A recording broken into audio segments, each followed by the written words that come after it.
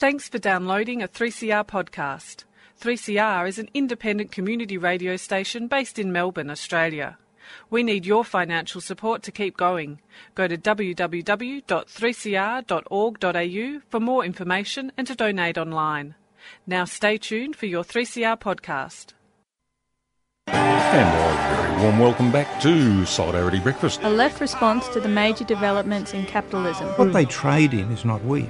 They trade in famine. A little dose of revolutionary optimism. I think it's really important to sort of express solidarity globally. It really is a deal by corporations, for corporations. The Union forever defending our rights. Down with the black leg. If you think the ABC's left wing, don't listen to this program. Solidarity Breakfast, 7:30 to 9am Saturdays, 3CR 8:55am, streaming and 3CR digital, podcast or audio on demand. And of course, the website solidaritybreakfast.org.au. Solidarity forever. Good morning, folks. Good morning, everyone. Yes, you're back. How are you, Kim? Tired. It's all that work you do. Mm. Yeah. It's splendid weather out there. This is the best time of day, actually, when there's a run of very hot weather. Yeah, it's gorgeous. It's like it should be in the middle of the day, I think. Exactly. Anyway, Solidarity Breakfast followed up the vote down at Melbourne City Council that criminalises homelessness in the inner city. Shame. And so we went down there. We got. We'll give you a breakdown of what that vote was all about. We went into the session, so we'll give you a little bit of Robert Doyle explaining himself, and then we'll get the reactions of homeless people and their advocates outside the town hall. And after that, after 8, we're going to have a chat with a guy called Luke Sinclair, who's one of my most favourite of people. He's from the Sticky Institute, and he has an event going on at the same town hall on Sunday, which is such a weird reverse. Anyway, he'll tell us about the celebration of the photocopier. Fantastic stuff. Art that I appreciate this. I had a love affair with photocopiers, and he continues it. So after that, we've got Kevin. This is the week that was. Oh, he's back. Yes, he is, the lazy sod.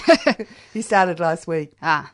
Yeah, without you. Without me. Yeah. And okay, I can't throw stones then. That's exactly right. And then in the last half hour, we've got the wonderful Noah. Noah's back. That's right. Looking forward to that. Yeah, me too. And others are as well. So don't forget that we're in the midst of a subscriber drive. So brilliant. Yeah, we want 4 of you.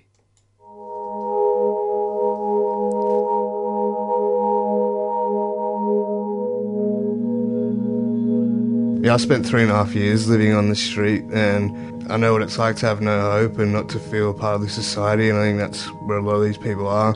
But I think we need to help people who are traumatised and help people get back on their feet and give them hope and help them feel like they're a part of the society again instead of just moving them on like they're an inconvenience.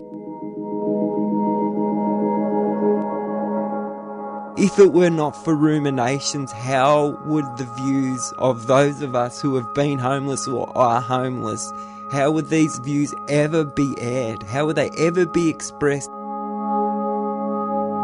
Subscribe to the station that gives airtime to people with a lived experience of homelessness. Support 3CR.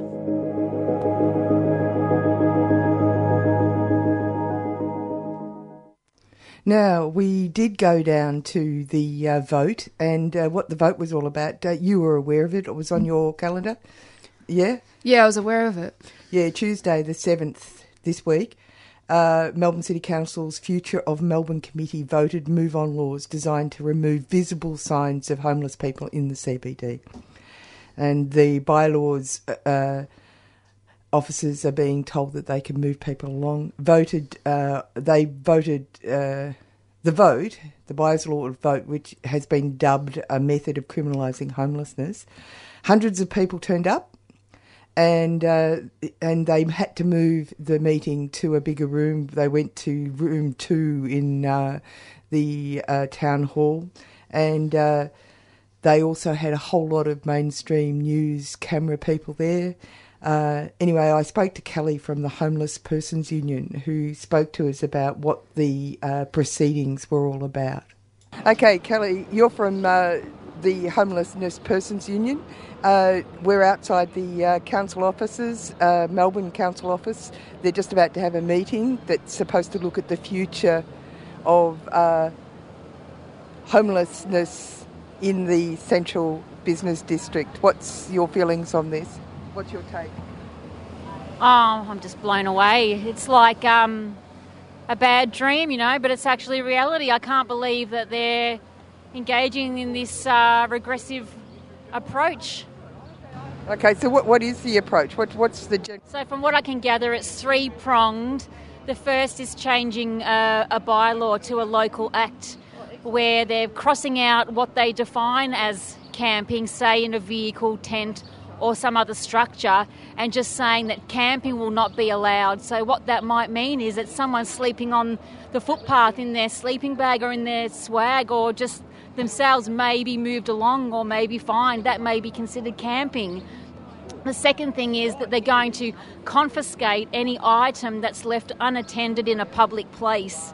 So if people are out here basically living their lives on the footpath and they need to go to the toilet, they might need to pop off and get some food, and they might leave their blanket there, the council officers will have the authority to remove that item, and if a person wants it back, they have to pay a fee.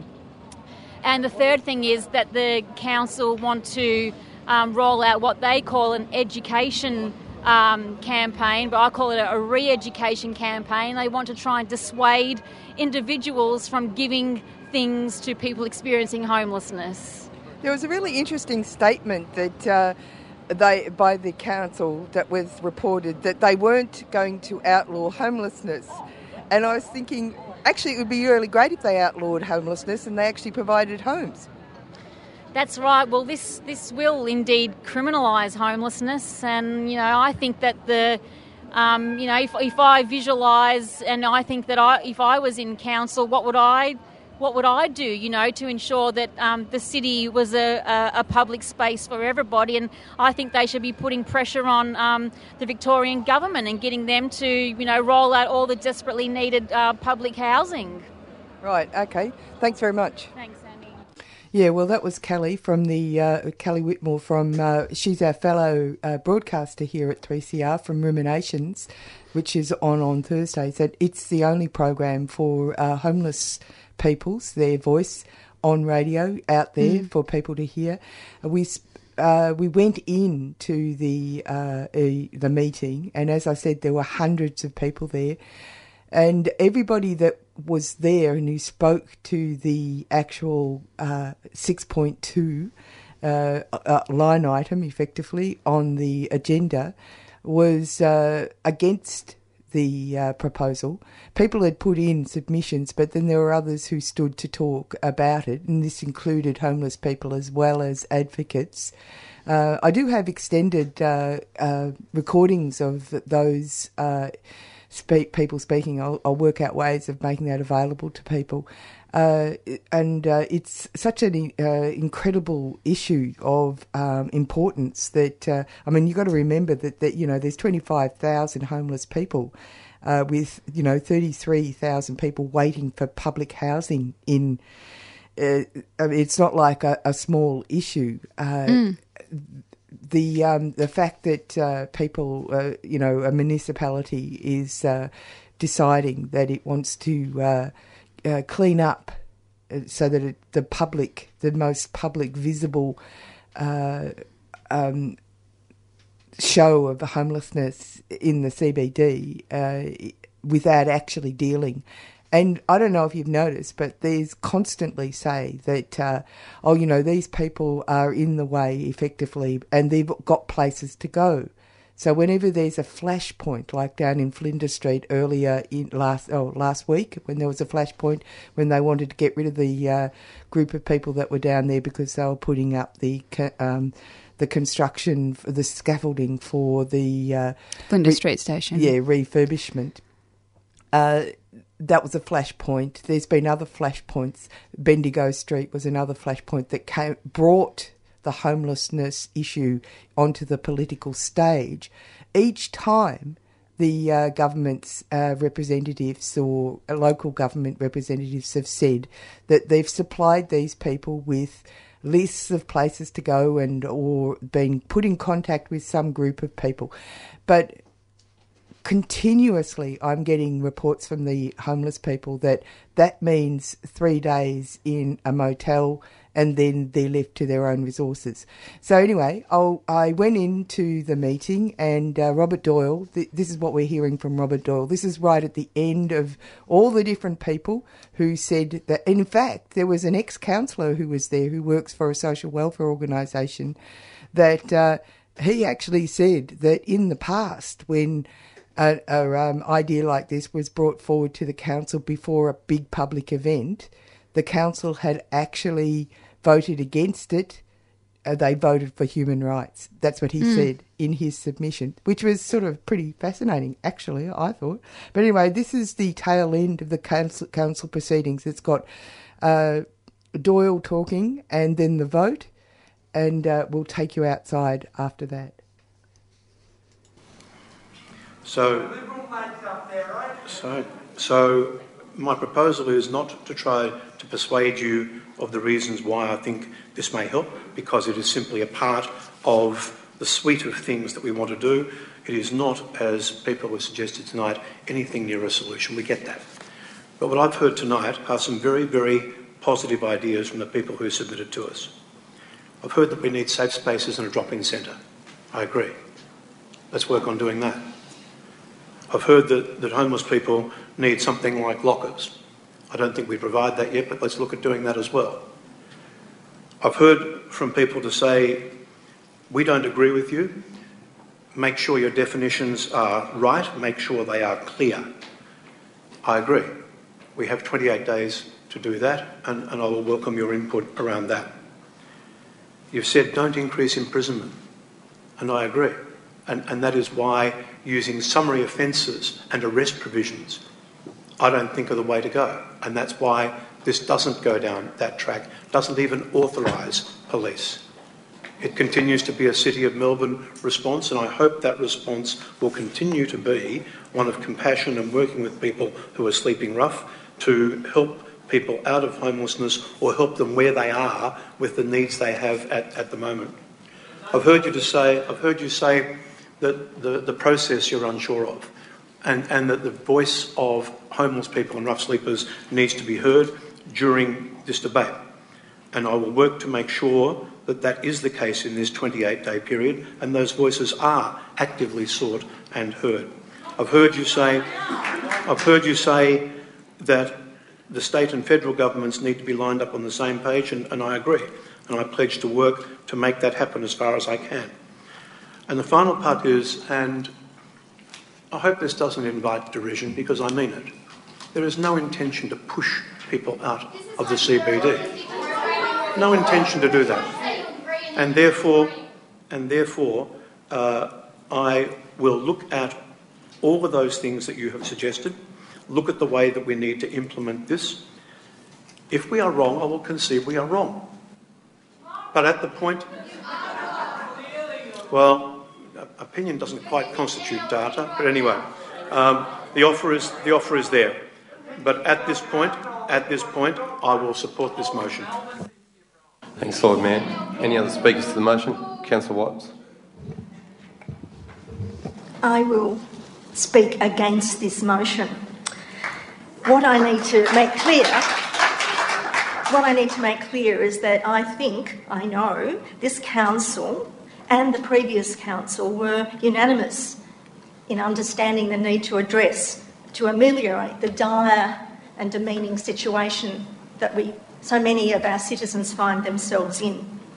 The situation is untenable in a first world, allegedly the most livable city in the world. Something has to be done, but this motion is not what needs to be done.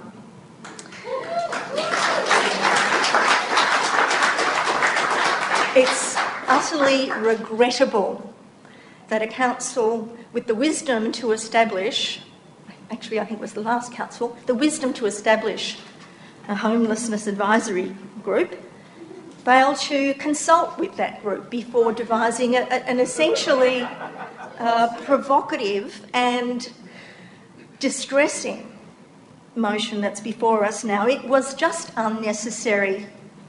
The people who've spoken today raised that point, and it occurred to me. I spoke with officers about it. I'm not sure quite how our processes went awry. I believe had that happened, we would have listened to those with expertise. We would have listened to those with experience on the street. I personally don't have it, but that's why we have advisory groups. So, as I said, it's regrettable that this is the cart is before the horse. Now, some would argue that there are 28 days in which people can submit their arguments around this motion. I've just discovered today, and I look to the office to confirm this, that those who've made submissions will need to submit again. It seemed to me to be a reasonable situation that the submissions that were made already should be taken into account, but they are not going to be, I am advised. So all of you who've worked so diligently to put your thoughts together to argue your case will have to do it again. Now, my preferred course of action would be a deferment. It's not going to happen. It was a futile idea of mine as I came to make decisions about this motion. The motion, by the looks of it, will proceed, but not with my vote. Thank you.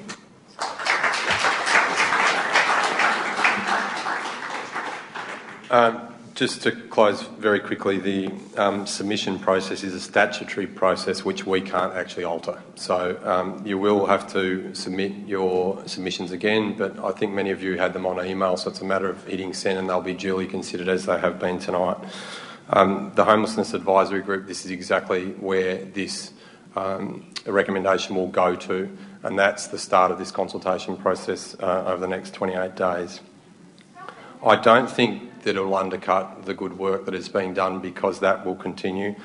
As the Lord Mayor highlighted, this is a council solution, not a police solution, as did Councillor Leppert, and that's a really important part of this, is we don't want this in the summary offences area. This will be, like everything, it's about how the outreach is implemented, and I think the service providers, council officers are doing a fantastic job. But when Councillor Watts talks about, I don't think we need to do this, the fact remains that 78% increase in rough sleepers in the City of Melbourne, something more assertive needs to be done to get people on pathways out of homelessness. So I'll put that to the vote. I now put that to the vote. All those in favour?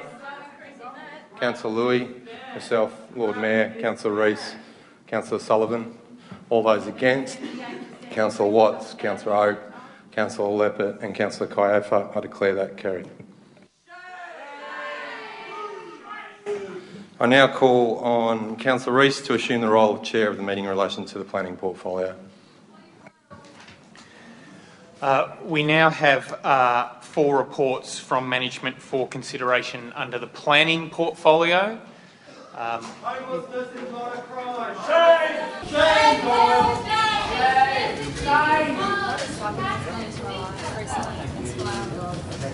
Well, they were pretty certain about what they thought. Shame, Doyle, shame. Yeah. Sometimes I wish that I was religious, not so I could believe in heaven, but so I could believe in hell. Yeah, that's exactly right. And isn't it outrageous? They actually do a homelessness committee advisory board, and they don't even bother to actually put this motion to them to be looked at, and then have the audacity to pretend that they're following perfect procedures because what? They wear suits? Apparently they all cared. They still look like crooks to me. Well, 4 out of 5. So Doyle's got a It's all politics, because obviously at that meeting, even though all these people presented these arguments for against this motion, there was the deals had already been done before they actually have the committee. And that is the famous quote: if you're going to go to one of these committee meetings, you must have it's like going to the doctor. You don't go to the doctor without actually knowing what's wrong with you, or you enter into a quicksand situation. But it was very interesting to talk to people after that vote, because people were very angry. I'm from 3CR. Can you make any comment about what just happened there? Look, we're really disappointed that the law is going out for public consultation in that form.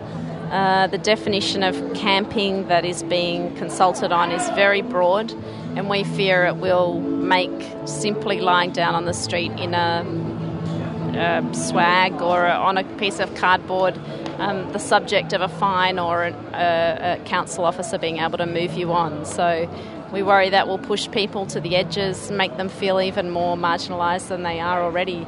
And the only solution that will really work is providing housing for people. So it's disappointing that a solution that won't work is being progressed with, and a solution that will work isn't being given any more attention today.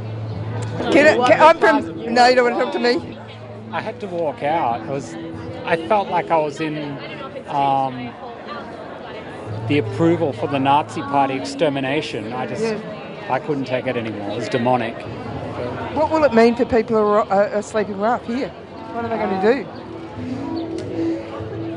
It's just going to cause more problems for everyone else. It's the whole homelessness thing has been artificially engineered. It's what, like 500 people, something like that, sleeping rough. That's about it. To solve that, and they've had millions of dollars, which if you leverage millions of dollars on an interest, they'll like had a $30 to $60 million budget to fix this problem, and it's still going. Yeah, where's the money gone? That I have no idea, and I wish they'd explain it, because I haven't seen it. And I'm a ratepayer, I'm not sleeping rough. I want to know why they haven't fixed this problem. You know, the other thing is that when they say, we're not going to make it, Doyle says we're not going to make it a legal, the police, although we had 5 police behind and several police at the side of the building, the bylaws officers actually have no real power. Yeah, I don't know how the laws work. I don't think any of this is lawful anyway. I don't think anyone has the right to be moving these people on. If people that come to the city, they come here for help, not to be abused. And the problem isn't that hard to solve. It really isn't that hard to solve. It's just that people are benefiting. These people that are supposed to be solving the problem are benefiting for the problem not being solved. Can I ask you what your impression was of that? You spoke to against this motion, and how are you feeling? Really upset about that. It's incredibly disappointing. We had a room full of people who have come here tonight, literally full, standing around the outsides of the room to say that this is not the right way to go. And still the fact that the council stood there and voted for the movement, it's just so disappointing. And we're going to be back here in 28 days. We're going to resubmit and keep fighting the fight. Good on you. Thank you. Kelly, can you give me your reactions to that? Yeah, nice to meet you. We'll be in touch. Yeah. Kelly, can you give me a reaction to that whole pantomime? Oh, just disgraceful. So it went through 2 Greens councillors, Kathy Oak, I think she's called, I'm not sure, and another gentleman voted against it, but I think it was a 5-4 outcome in favour of. They said that now the public's got 28 days to make submissions. They're going to listen to the public. They're going to listen to their homeless advisory group.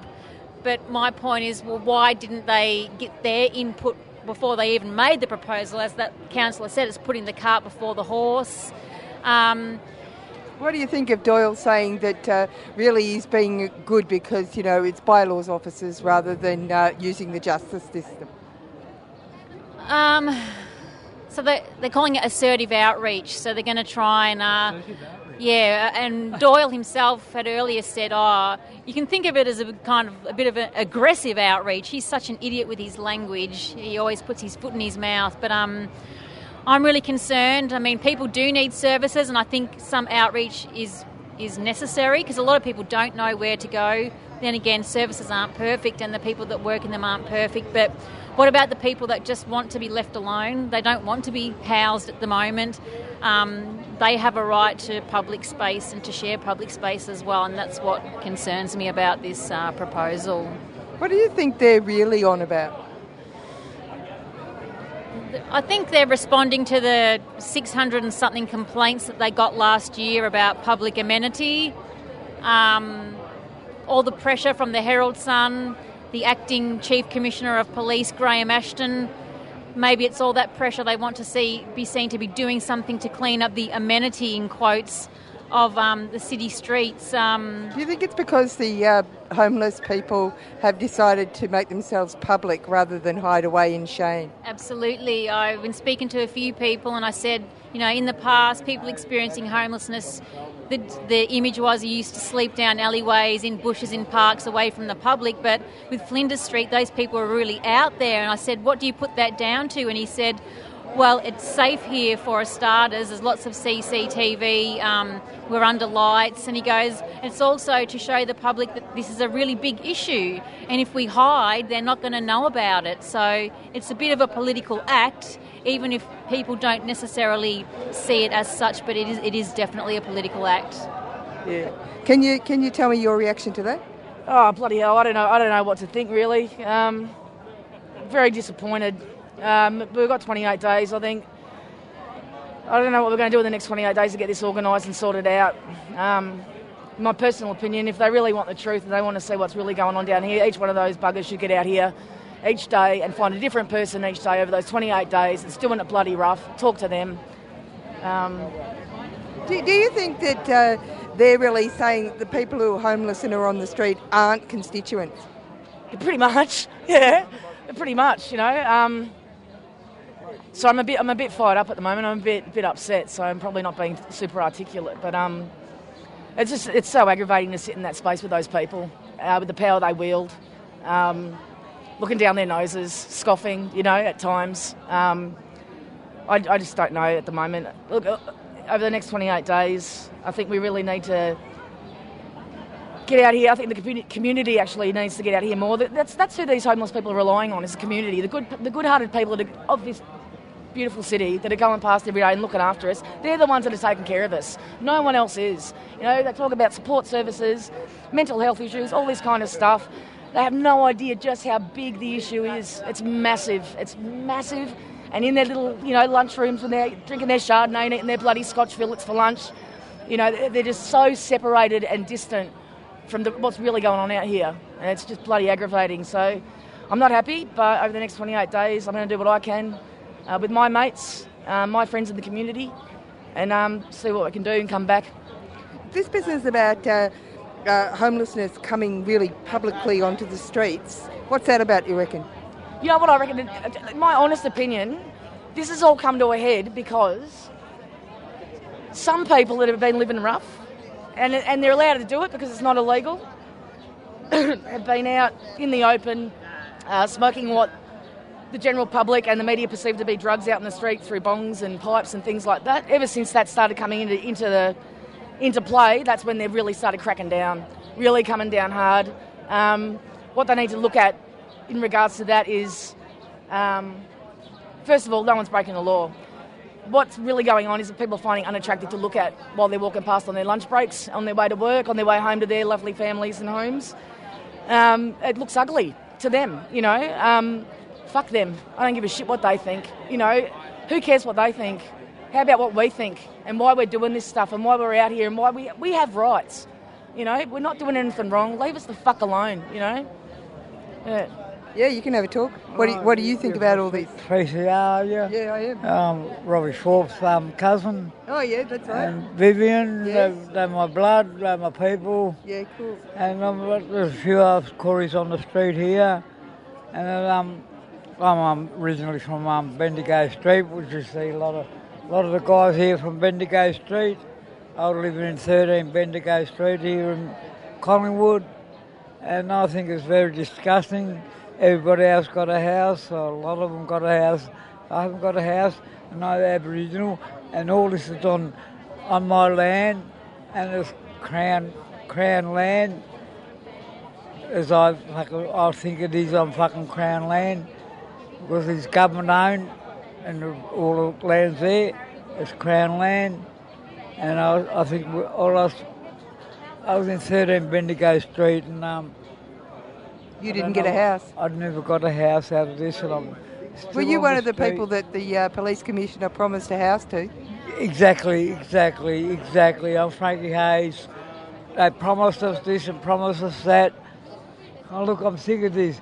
They promised white fellas this and that, and they promised us black fellas this and that, and what their promise is. Right up, well, I don't know where the promise has gone, but you know, we're still on the street here today. All my white friends are here, and I'm a black man, and they've got all the buildings on it, my land. They haven't paid the rent. You know, fuck, what's going on? It's all bullshit, mate.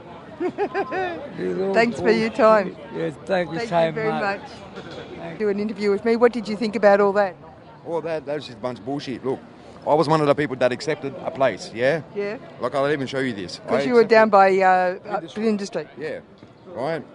These people here, this is from a person at Launch Housing, yeah? They put us up for 3 weeks. This has been going on for 3 weeks now, right? So she goes, hi, Greg, I'm sorry, I've been meetings this morning. Daniel's number is, he is off sick today, sick, but should be back in tomorrow. Cheers. This has been going on for 3 weeks. 3 fucking weeks since the Australian Open first started. We were offered a house. I was one of the ones that accepted. I'm still on the fucking street. Sorry, I'm still on the street. I shouldn't swear, eh? So they keep saying, oh, you know, it's all about we really care and we're going to... But they don't. They put us up for the Salvation Army put us up for 3 nights. That was it, and then that was the last little protest that we had down there when they moved us all on and put the work things up. Yeah. You know what I'm saying? So I think that's a bit of a lie. Well, they all lie. Yeah, it's a lie. They all lie. They all lie just to make what's name. Then we're the ones that look bad when the public sees us and the paper comes to us and says that, rah. They walk past us like, you piece of shit, blah, blah, blah, you dogs, blah, blah, blah. Even the coppers come up and intimidate us. One of them come up, it was pepper sprayed. Oh, no. About a week ago, right? One PSO, I should say. Oh, it wasn't even a copper, it was a PSO. He comes up, calls me a dog. Triggers me straight away. I was like, well, who the fuck are you? Blah, blah, blah. Next minute, I'm getting pepper sprayed, and that was it. These guys were all around too. And that was it. So, and my mate, he was trying to hold me back because I wanted to smash this guy. He called me a dog. Where I come from, you get called a dog, you get bashed every time when you walk down the street. You know what I'm saying? You cannot walk down the street if you have this name. It's not good. No, it's not good. Thanks for talking to me. That's right. And good luck. Thank you. Your love is lifting me higher than I've ever been lifted before.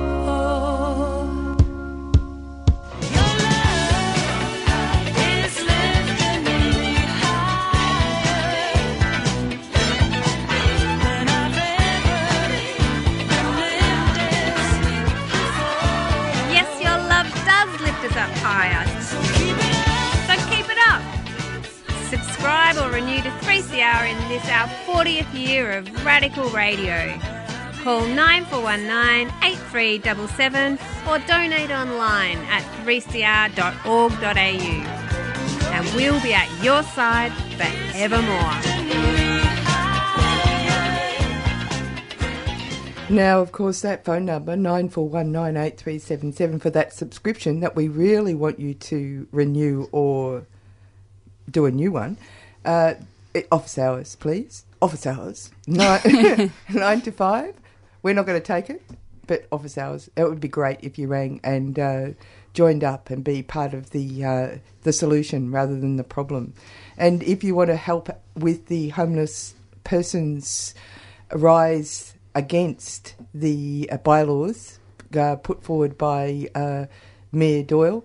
And I loved it. Did you notice? Every time Doyle was talking, it was all about Doyle. I will have a look. I will decide. Blah, blah, blah, blah, blah. The last time I looked, he was actually an elected officer. Isn't that right, Kim? I didn't vote for him. Who voted for him? Sorry. All those whackers in the middle of the CBD, they're the ones who voted for him. But as my sister lives in the city, and I said, oh, no, he'll get back in because he's the only one that they can recognise. It's the only name they know. And then she said to me this ridiculous thing. She said to me, oh, he likes to be mayor so much, you might as well let him be. You know, it's sort of like boys Don't and their take his toys away from him. Isn't that awful? Yeah, except his toys are like real human beings. Yeah. So connect up. If you're on, go to the Facebook at the Homelessness Persons Union and help out. There will be more communications about messages about how to help. If you're not computer connected, then you can perhaps call up Ruminations on Thursday and have a chat with the Homelessness Union people then, and you can be part of the solution. But today, right now, we're going to move on because we can. We're going to talk to Luke Sinclair. G'day, Luke. How are you? Yeah, good. Yes, you've got this fantastic thing. You do this every year, don't you? The Festival of Photocopier Zine Fair. Yeah, this is the 10th year of the Zine Fair. They can't get rid of you. The 10th time we've done it. Oh, that's fantastic. And everybody thinks that the photocopier is dead, but you beg to differ. Yeah, it's interesting. So we've run it for 10 years, the Zine Fair. And so the first one we ran, we had 50 stalls outside Sticky. Wow. And then for the next 5 years after that, it grew by 15 stalls every year. Oh, my goodness. Really, really constant. Then 2 years ago, it grew by 80 stalls. Oh, my goodness. And then this year, we've got an extra 55 on top of that. So essentially, it's doubled in size in 2 years. Oh, that's amazing. It's interesting. Yeah, I thought 2 years ago it was at capacity, that there was no way we could just get there is people travel from interstate to come, that does happen, but it's just growing and growing and growing. Now, one of the things that I wanted to talk about in relation to this, because I actually, as I said earlier, I had a love affair with photocopiers and creating stuff, and I used to run desktop publishing arrangements right at the cusp in the 80s. Yeah. And earlier before that, like with Letraset and all the rest of it, and just the fantastic, expressive Dadaist potential of the text as well as the image. That's what you're about, isn't it? Oh, yeah, and so much variety as well. So there's 240 stalls in the town hall on Sunday. That's tomorrow, 12 to 5. Oh, nice. See, I know. No, I'm really keen. Yeah. But you look at all of them stalls, there's a different approach with pretty much each one. So, there's people using collage, there's people using photocopiers, there's people using risograph. There's kind of higher end. What's risograph? Oh, so risograph is hot at the moment. People love so risograph is an older printmaking technique. It's a cross between photocopying and screen printing. Oh. So the machine itself looks a lot like a photocopier, but the machine cuts a stencil and then you do individual layers of colour. Oh, that's fantastic. Yeah, so it's beautiful. But so people like Alice Kazam and Ashley Ronin are doing great work in Melbourne using risograph. They've got their own machines. There's another machine at Squishface, and they kind of can really layer colours on it. So there's going to be quite a few risograph stalls at the fair tomorrow, and people have just really embraced it. We've noticed kind of over the last few years, people are very excited about risograph. I'm not surprised. Can you sort of explain a bit about zine culture? Because I remember when I was like 19 years old studying it at university. Like yesterday. Not yesterday. But has there been a bit of a revival, or has it always been a movement? Or? It's interesting because I've worked at Sticky since we opened. So we opened 16 years ago, and we opened with 15 titles on our shelf the day we opened. And in those 15 years, we've stocked just short of 15,000 individual titles.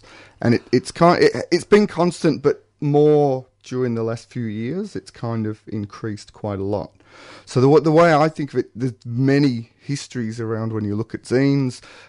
When I think of Sticky and what we stock there, I just kind of date it back to punk rock in 1976.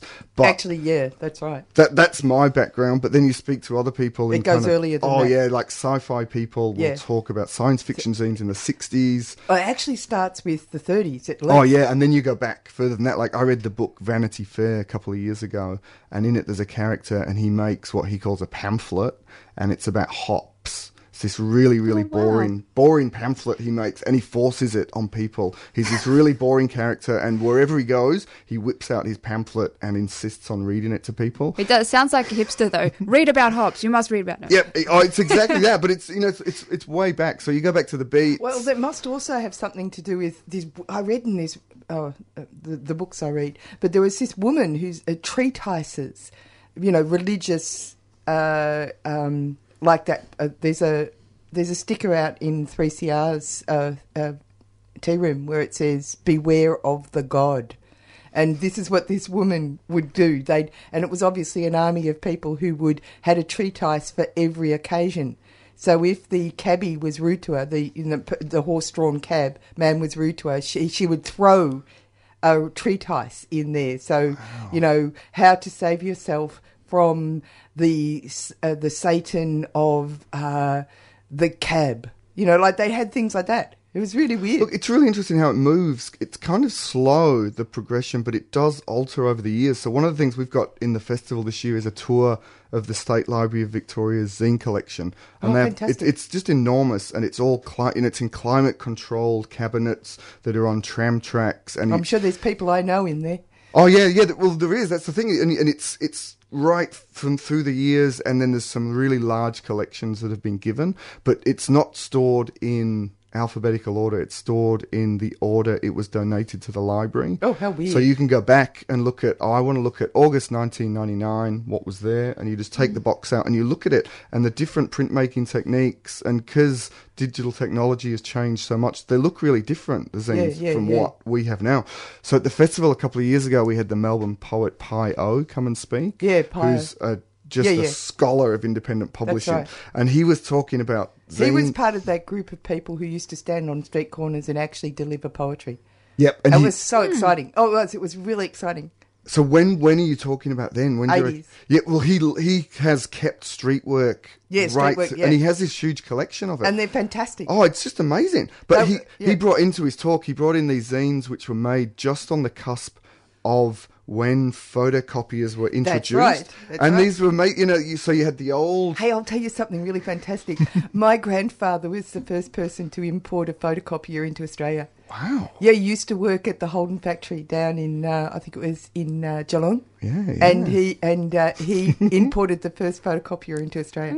Was there a Holden factory in Geelong as well? Well, whatever that Ford, is. the Ford one. Oh, was it Ford? Yeah. Whatever. I'm not interested in the cars. I'm only interested in the photocopier.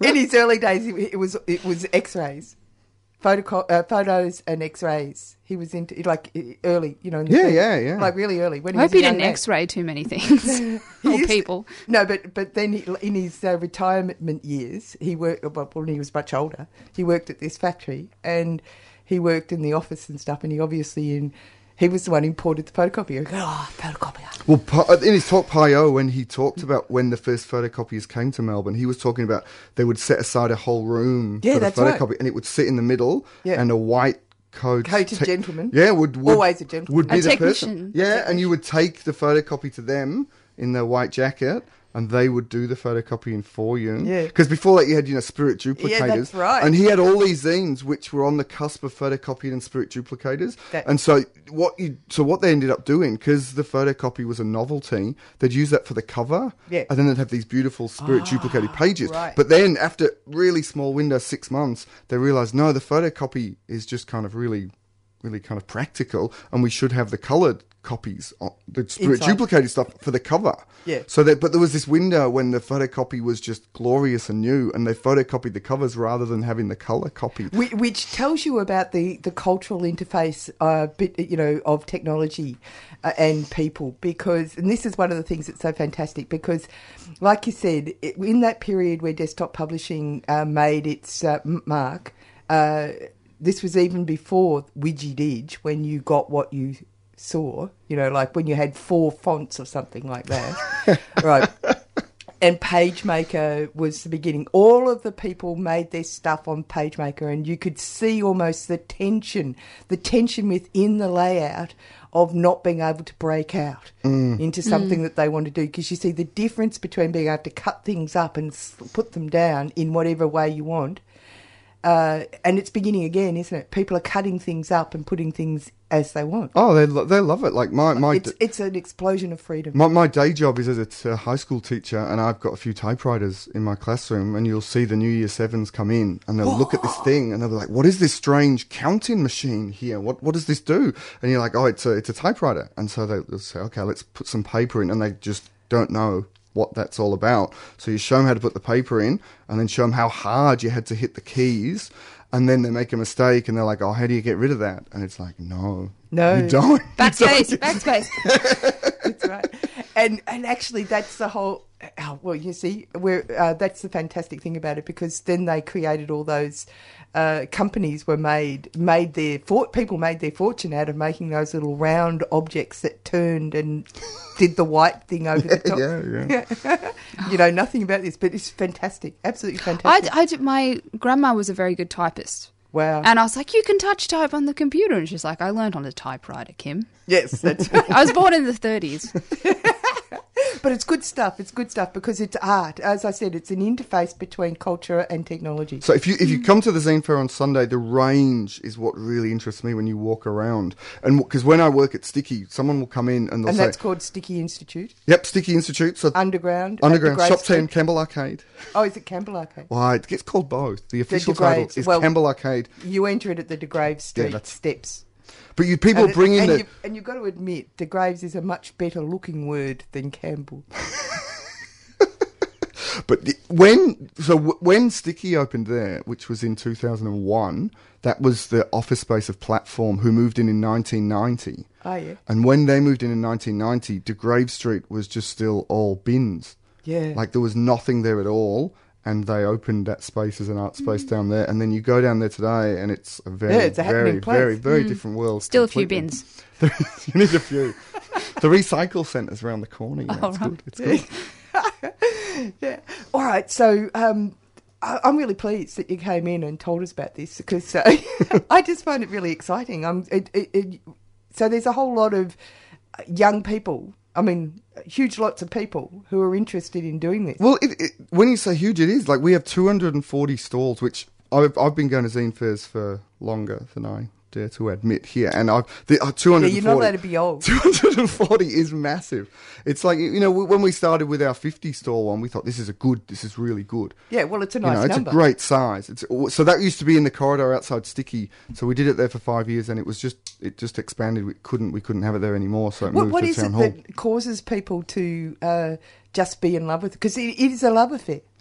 I think just the tactile nature of them. You can grab it, you can hold it, and so when we opened in 2001, there was this real sense that zines were going to be killed by the internet. That's right. That they weren't going to exist in 2 years. And my background's all analog. I don't do digital work at all. And so I was like, everyone's saying zines are going to be dead in 2 years. I'm going to be dead in 2 years, he says. Is this the case? I don't know. There's lots of zines at the minute. Let's open this shop and see where it goes from there. But what happened was, as the years progressed, rather than it kill the zines, it meant that people could just connect and talk about the zines. Well, it's interesting because there's a famous, one of the communication theorists, McLuhan. Yeah, he talks about when you move from one method of expression, so say oral history, to the written, to now digital methodologies, that something always is lost, but also that people begin to try and reassess the world that they're in by bringing back looking backwards. Yeah, they look backwards and in that, I suppose, steampunk is like this, as well as also this. Zines that people aren't prepared to let it go. I think it's like he talks about how old media becomes the content of new media, and then eventually it becomes art. And I think there's this whole materiality that people kind of feel lost in the internet. And I think it's like, one of the reasons that records have become so popular, but also people have started to realise, like, in terms of digital preservation, is that digital is terrible for preserving things. So they actually keep things in analogue form. The internet is good for disseminating things and lots of other things, but actually they keep records in analogue form because they don't last, because digital environments erode after about a year, even the cloud. Well, that's really interesting. That's a perfect point. And the thing that's really fascinating, the pencil, graphite, lasts, pen doesn't. You're blowing my mind here. This is incredible. These are the things that I think about all the time. There are books that have survived. I think it's like the Islands version of the Doomsday books, and they were made, covers were of human skin, and there was this big... Oh, my God. That's so awful. They were badly burnt, so like only 30% of them are readable, but they survived for hundreds of years, whereas digital wouldn't. But they actually made 70% of it readable by taking photos of the whole thing and then flattening it digitally to read it. Yeah. So I think that's a good example of what digital does well and what analogue does well. Yeah. I think that's what you got to look at with a zine as well. Like, I think the worst zines we've ever stocked at Sticky are work which belonged in the digital realm, which they've tried to plonk into the analogue realm, and it just doesn't work. Yeah, it's like an opera. It's like saying, well, if that's an opera, if I just take the Herald Sun and read it in an opera voice, it's going to be a good opera. It's like, no, one's a newspaper, one's an opera, and they're very, very different things. So with kind of digital work and analog work, if you're working with analog work, if you're working with zines, you can use exotic papers. You can stick garbage to it. You can drive your car over it, whatever you want.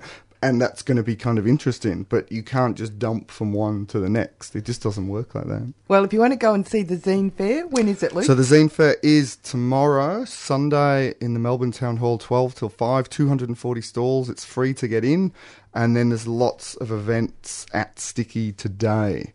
So the first event today is there's a Zine Distro launch at 9 o'clock, so in 40 minutes, with a pancake feast at Sticky Institute. So new Zine Distro free zine distro called Small Zine Volcano is launching with a pancake feast. Then there is 3 launches by the Girl Fridas from 12 till 2. A tour of the State Library of Victoria zine collection at 2 o'clock. There is zine launches at Sticky at 4. Still Nomads are presenting Young Black Folk Creating. So there's going to be reading, spoken word, conversation. Then there's stalls at Girlhood tonight. So there's music, spoken word, visual art, Little Lamb and the Rosemaries. Beloved Elk, the Girl Fridas. Turn my page. Next thing is tomorrow. The Zine Fair, 12 till 5. There's an exhibition in the Condell Room at the Melbourne Town Hall during the Zine Fair of the Zine U. Issue 800 is being launched, but it's 240 stalls in the main room of the Melbourne Town Hall tomorrow. Oh, that's fantastic. And if you're connected to the internet, this is one of the things the internet does really well. Look up the Sticky Institute. Yep, just go to the Sticky Institute website and the full program is all there with all the times and everything on it. Thanks very much. Thank you. A weak solidarity, Breggy team listener, when there were loud gasps in the Big Top during a stunning performance by True Blue Aussie Circus. Sir Cossé, as tightrope artiste extraordinaire and minister for going overseas all the time and being a perfectly good little prefect, Julie Bash Up the Workers was left hanging upside down, clinging to the tightrope by a single toenail. A single beautifully pedicured toenail, while balancing a huge rod with the stars and stripes flapping from one end and the red star of China from the other. The rod oscillating one way and then the other, each sway eliciting gasps as Julie, tightrope artiste extraordinaire, herself swayed this way and that, all the while attempting to retain the hold of that precarious pedicure. "Don't worry," she attempted to assure the audience. "I've got it under complete, control." "Hang on," Wingmaster Malcolm Tunnerbull himself gasped as the rod tottered dangerously. "We seem to have lost the safety net."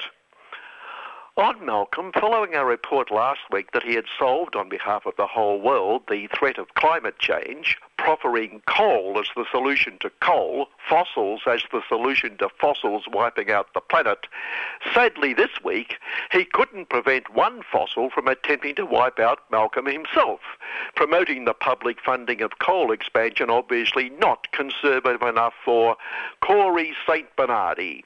Being a St Bernardi, as we've mentioned a number of times, explaining his fear, his terrified belief that same-sex marriage will lead axiomatically to bestiality, and someone suggested it could be even worse. He could be Corgi St Bernardi. Anyway, on Corey's sad defection, and isn't it a disgrace that the government has swung so violently to the left that he was forced to take this admirably principled stand on behalf of all decent, white, true blue Aussie, racist, sexist, homophobic xenophobes. I missed that completely award of the week to me. First time I picked up one of these cherry sweet that was awards.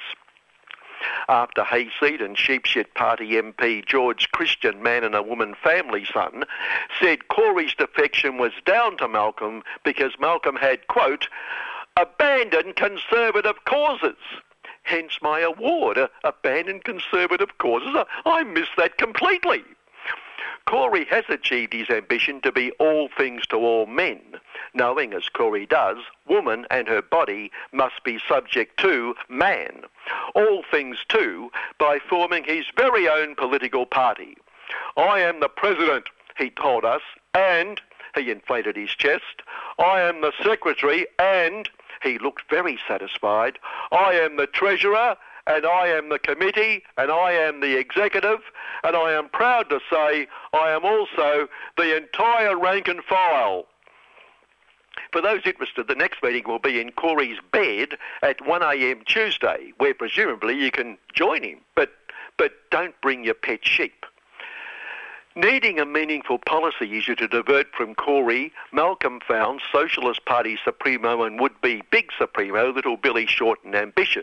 The key policy in the interest of all true blue Aussies, that Little Billy is a blowing hard, sycophant hypocrite saying whatever suits his purpose. Who'd have thought that of a politician? There was never a union leader that tucked his knees under more billionaire tables, which I thought may have gone a bit far. They'd never bit. Wonder if he's put his knees under Malcolm's table.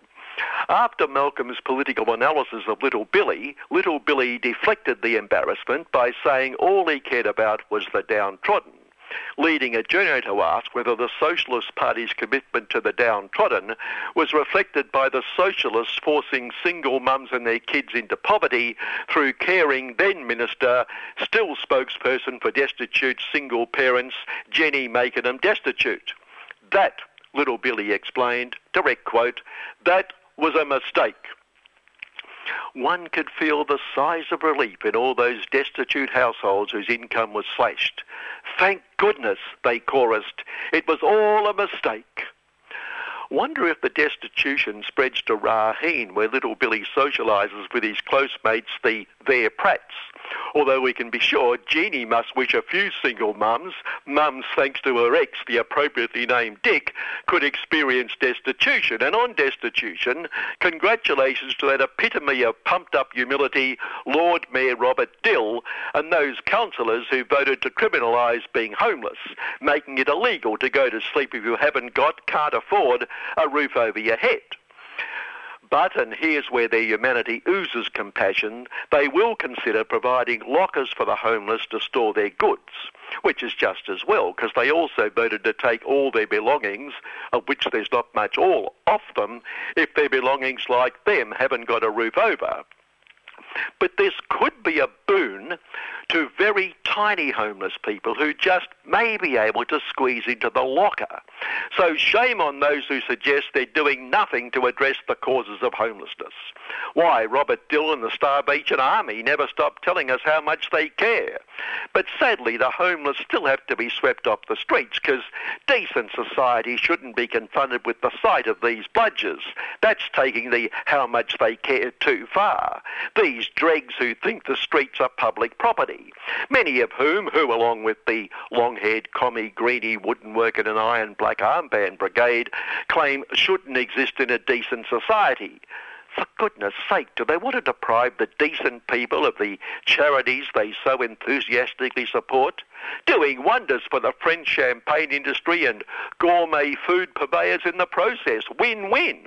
OK, so the homeless may have fallen through the champagne and gourmet cracks, but that's no excuse for depriving the decent, respectable, charming people of their chance to give something back and network at the same time, bringing us back to the decent people who know how to make this a decent society, such as little Billy's close ideological friends, the Their Prats, proving we're all equal, the Their Prats and the homeless bludgers, all equal. For Anthony Their Prats, who runs his inherited Leighton, sadly lamented daddy's business from the US, the UN, of the US of the world these days, and always turns up near the top of the True Blue Aussie annual filthiest rich of the filthy rich list, who had the pleasure of new USO Vice Big Supremo Mike Dollars and Pence opening a new USO plant for good old Anthony just last year. And BHP, bloody huge profits, bloody huge polluters, Big Supremo Jack Nastia and his 2IC had a private meeting with USO Big Supremo Donald Trample the Poor in Trample the Poor Tower the other day to discuss a few little common concerns, showing just how all decent people, indeed all people, even those homeless bludgers, have equal access to those who can help them make them a little filthier richer.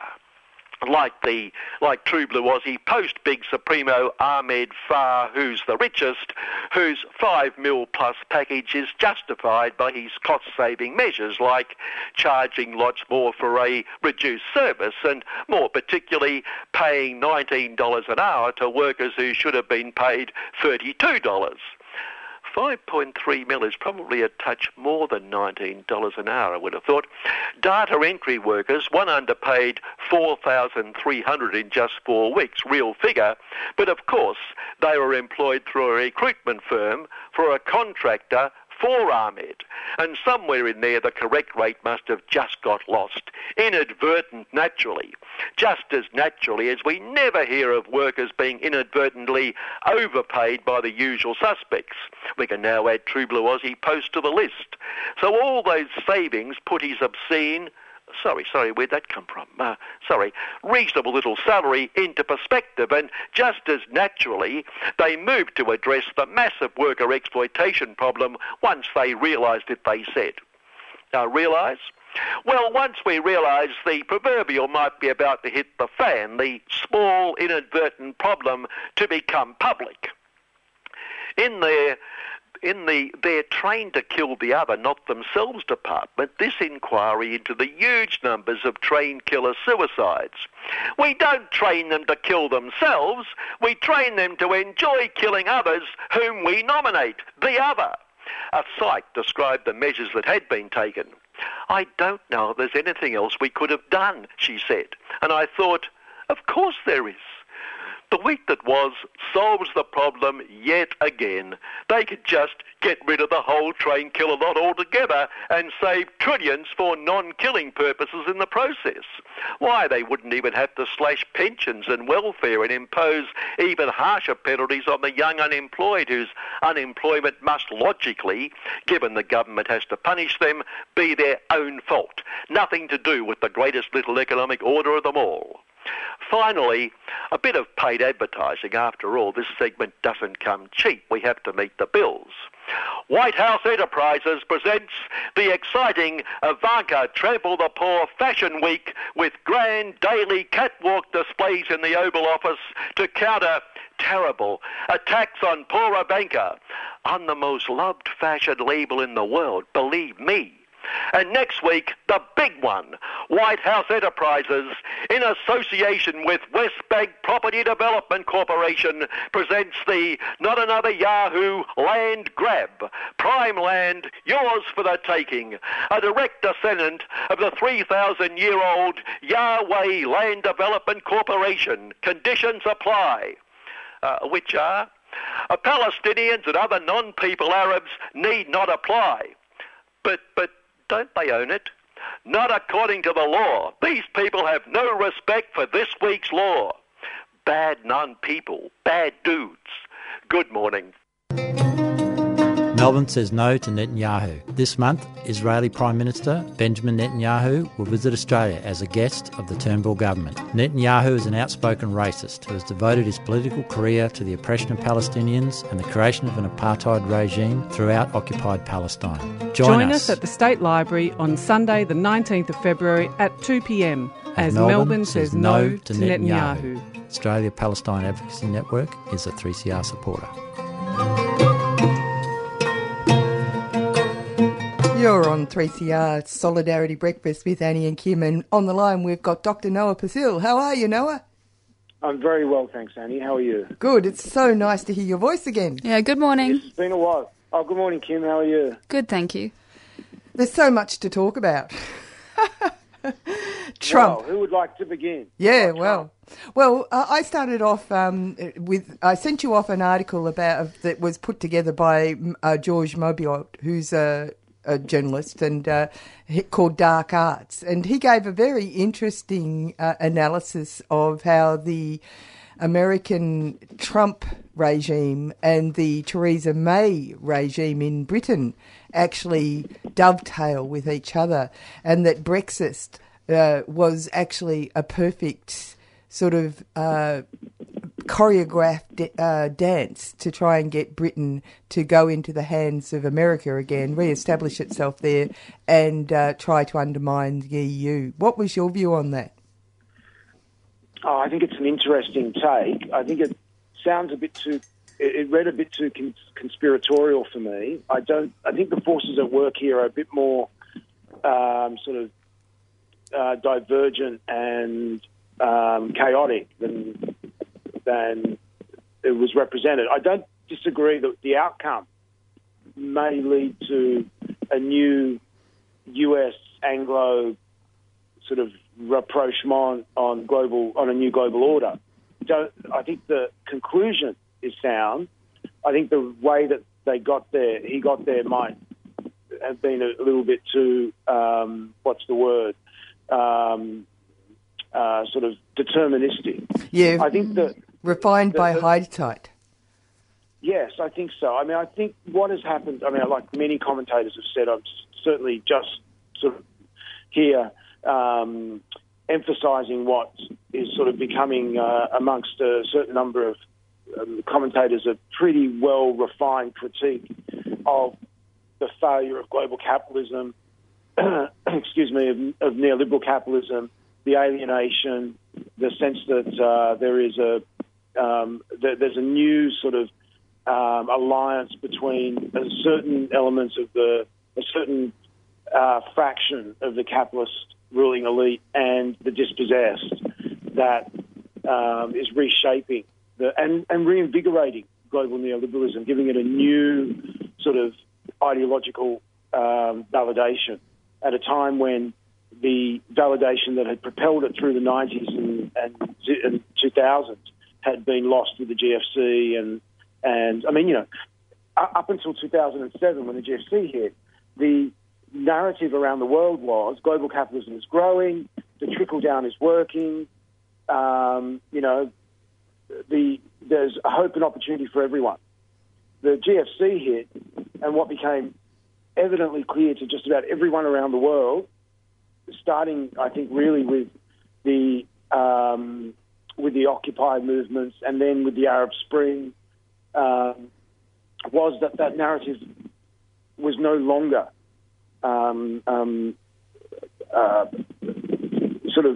no longer had any weight with people. They had lost any sense that narrative about global capitalism meant anything to them. So we get this period of sort of resurgent anti-capitalist movements around the world, and then global capitalism remakes itself, I think, forging this new alliance between the very people who should be the most critical of the global neoliberal order and the ruling elite who are benefiting from it. I think as well what was interesting was that I think that actually in terms of the US alliance with the UK, I thought that one of the things that that Britain could do for the US was actually be part of the EU because that meant that they were privy to all these financial meetings about money markets and so on, and that they could in some way influence the European money markets, which was kind of useful for the American ruling class, or at least that's one aspect that was useful. And I think it's problematic for the UK now that they can't play that role. Yes, indeed. I agree. I think that's a very sort of perceptive analysis of the loss that accrues from the UK leaving the EU. The other thing we have to, I think, the other thing that's not mentioned in Monbiot's article is that the EU, most of the key EU states seem to be moving back to the social democratic model, at least trying to reinvigorate it. Germany, France. I mean, France is polarised at the moment, but there is a sense that possibly that, the sort of alliance of progressives across the country could stand up to Le Pen and to the right at the presidential elections later in the year. We saw in Austria, an unexpected victory of social democracy. Scandinavia, despite the forces that are trying to pull it further away from social democracy, there's a tenacity there holding on to it. Even countries in the sort of south in the Mediterranean, there's still that attachment to the social democratic systems that they forged as part of the EU building process. The UK has abandoned that with Thatcherism, and there's no going back. And I think that's part of the narrative as well for understanding why the UK has so quickly left the EU. That the elites in the UK, the majority of the elites in the UK, want to see the UK pull further away from that social democratic order. And that's something that's happening in the US as well. We're seeing the breakdown of that even further. We saw it under Bush. Obama tried to stabilise it to some extent, but really the forces that are I would say, dominant in the US now want to see the destruction of any remnant of what we might call social democracy. And we've seen that with the repeal of the healthcare, the very minor adjustment to healthcare that Obama implemented against huge opposition. Many of the opponents were the very people who should have supported it. It's bizarre, isn't it? This is the real dilemma, I think, for a lot of scholars working. And goes back to the one of the most decisive moments in Marxian sort of whatever you want to call it, oeuvre, is the notion of ideology. And how do we understand people's willingness to accept their own submission or their own repression? And I think the most compelling debates in Marxist thought from then on have not really been about the economy, about the capitalist system, but why people are willing to accept their subordination in that system. Whether we talk about Antonio Gramsci's work, whether we talk about the Frankfurt School, whether we talk about Althusser, there's this thread right through. And today, some of the most interesting commentary is asking the question of why people in the UK or in the US voted against their economic and their own social, cultural interests.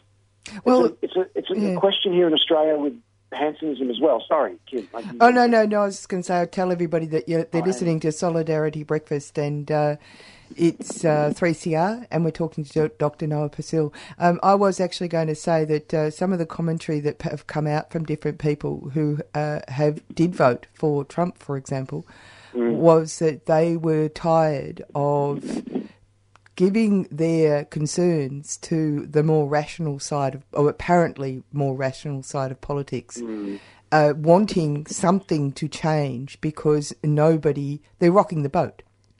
Not that but this is what happened leading up to Hitler taking over Germany, you know. I think that the Brexit and the Trump phenomenon are quite different. I think in some ways with Brexit, I thought it was interesting that when you look at the polling, there's definitely you would say a class vote to leave.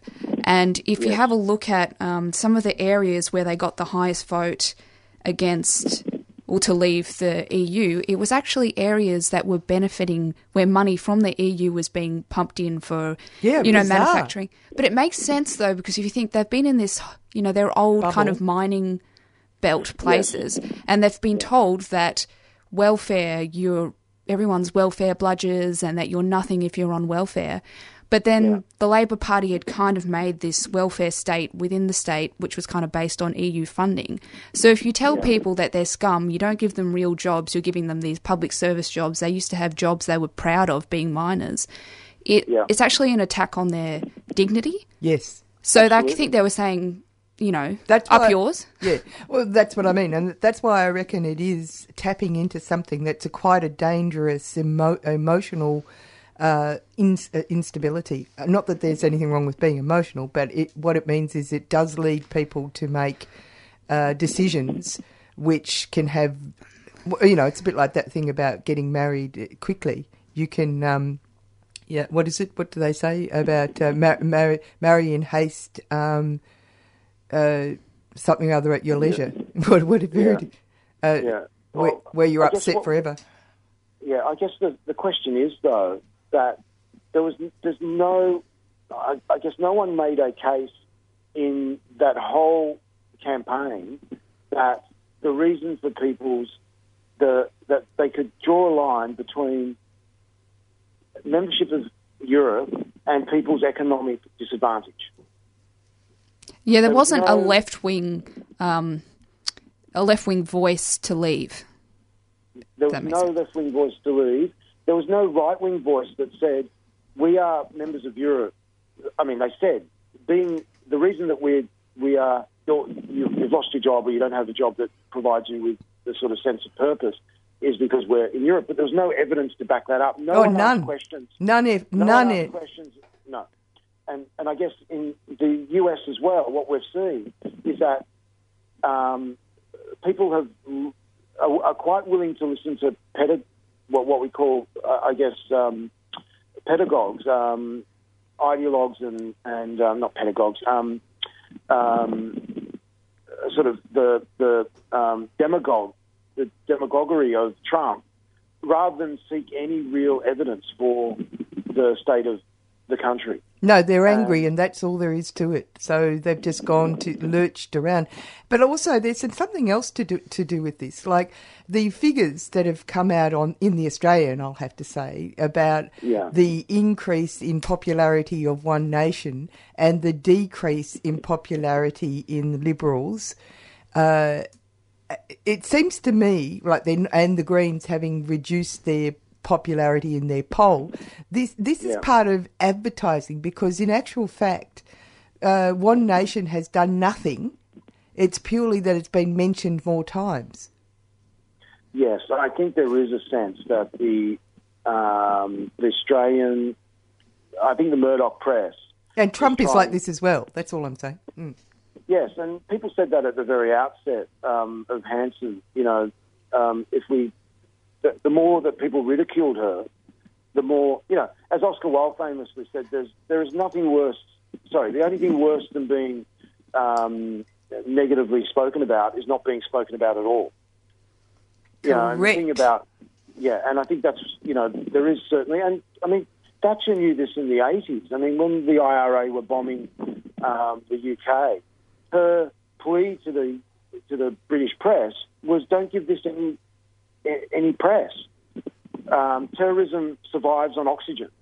And I think, on the oxygen of being spoken about, of being sort of, sort of propelled in people's thinking. And I think that, absolutely, what we're seeing with Hanson in Australia and Trump is this. I mean, Bernard is receiving a huge amount of press at the moment for what is, I think, a storm in a teacup. Yeah, it's hysterical.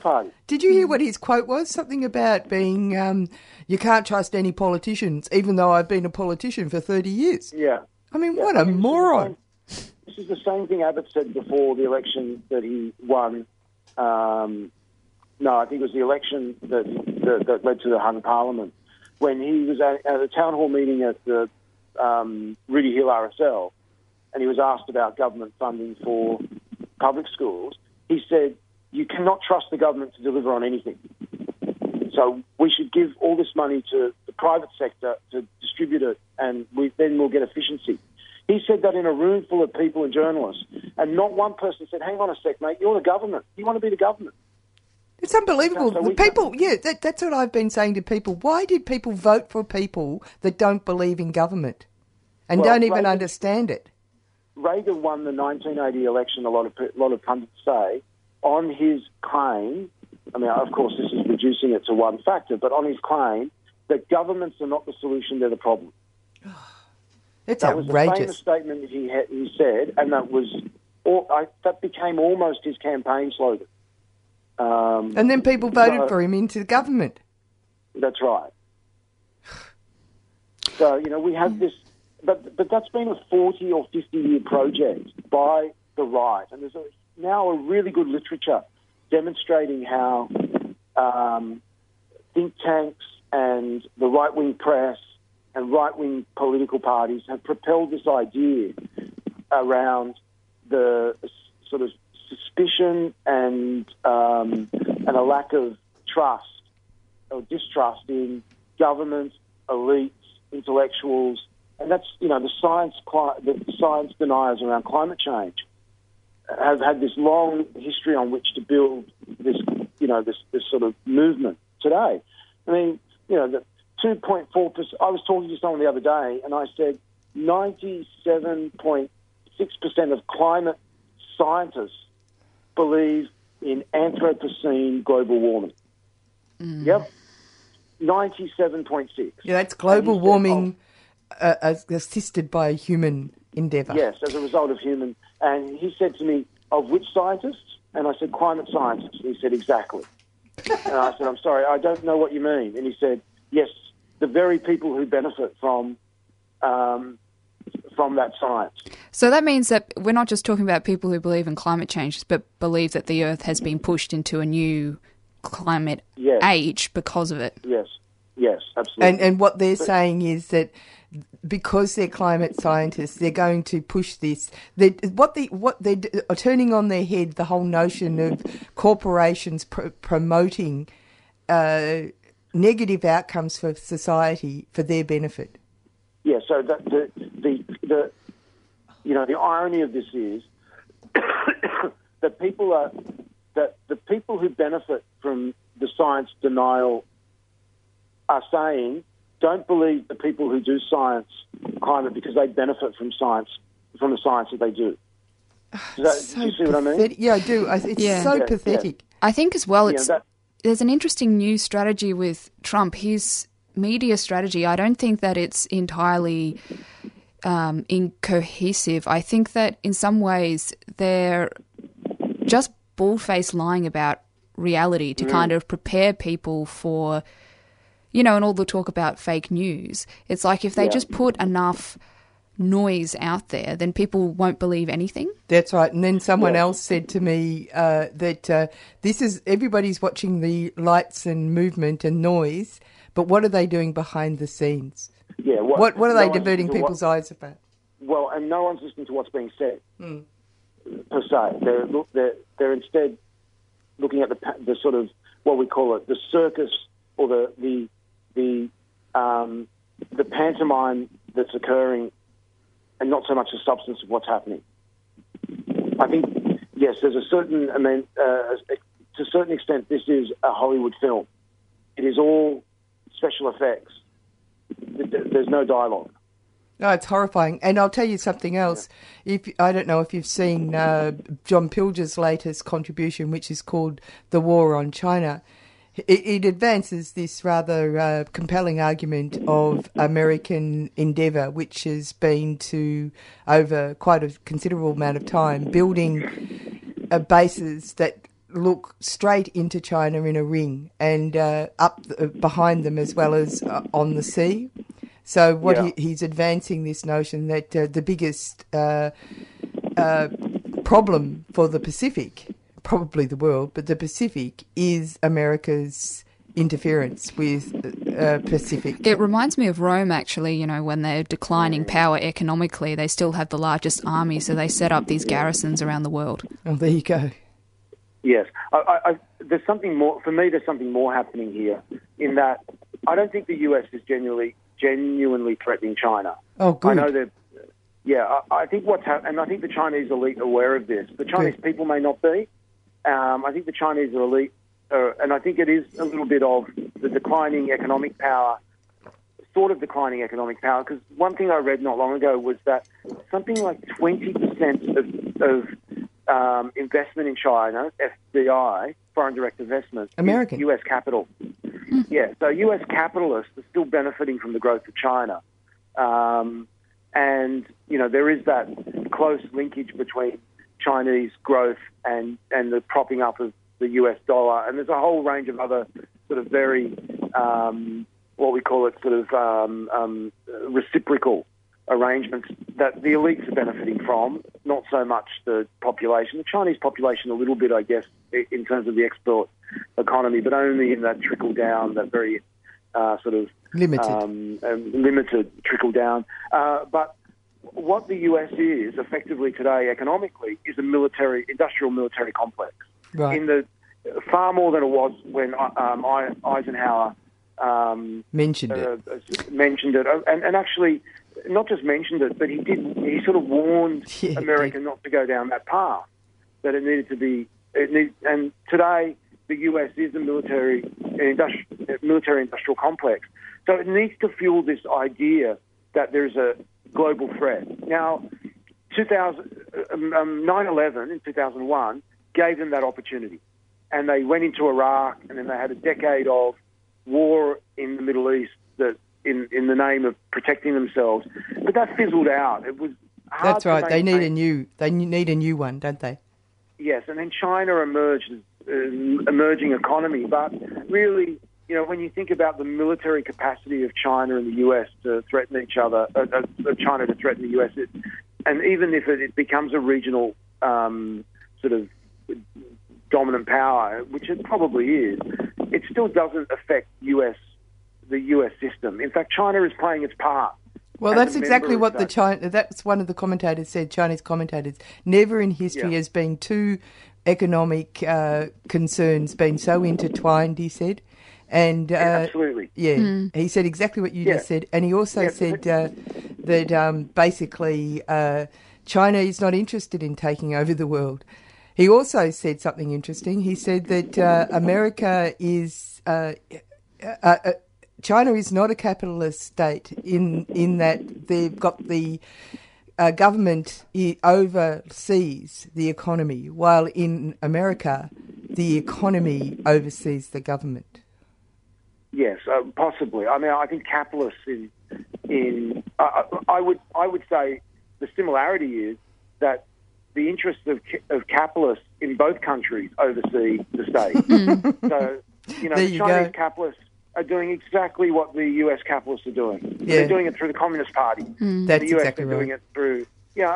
for me, it's the similarities that are striking, not the differences.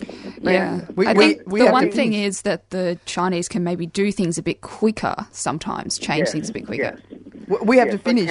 We have to finish, Noah. Oh, we've just got... God, where did that half an hour go? Exactly. We'll have to pick up next week or the week after. Yeah. All right, brilliant, guys. Thank you so much for a great convo. Bye. Thanks, Noah. Yeah, and we really do have to finish. We started off with a report about the homeless people in the CBD in Melbourne.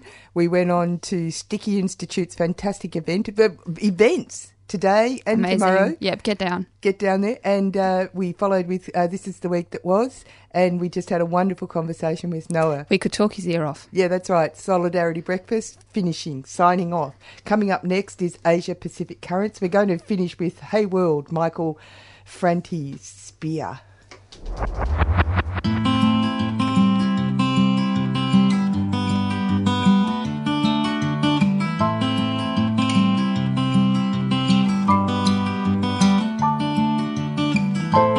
Why the grass was greener years ago. I swear it used to grow here, but no more here. Tell me why on this hill all the birds. You've been listening to a 3CR podcast produced in the studios of independent community radio station 3CR in Melbourne, Australia. For more information, go to allthews.3cr.org.au.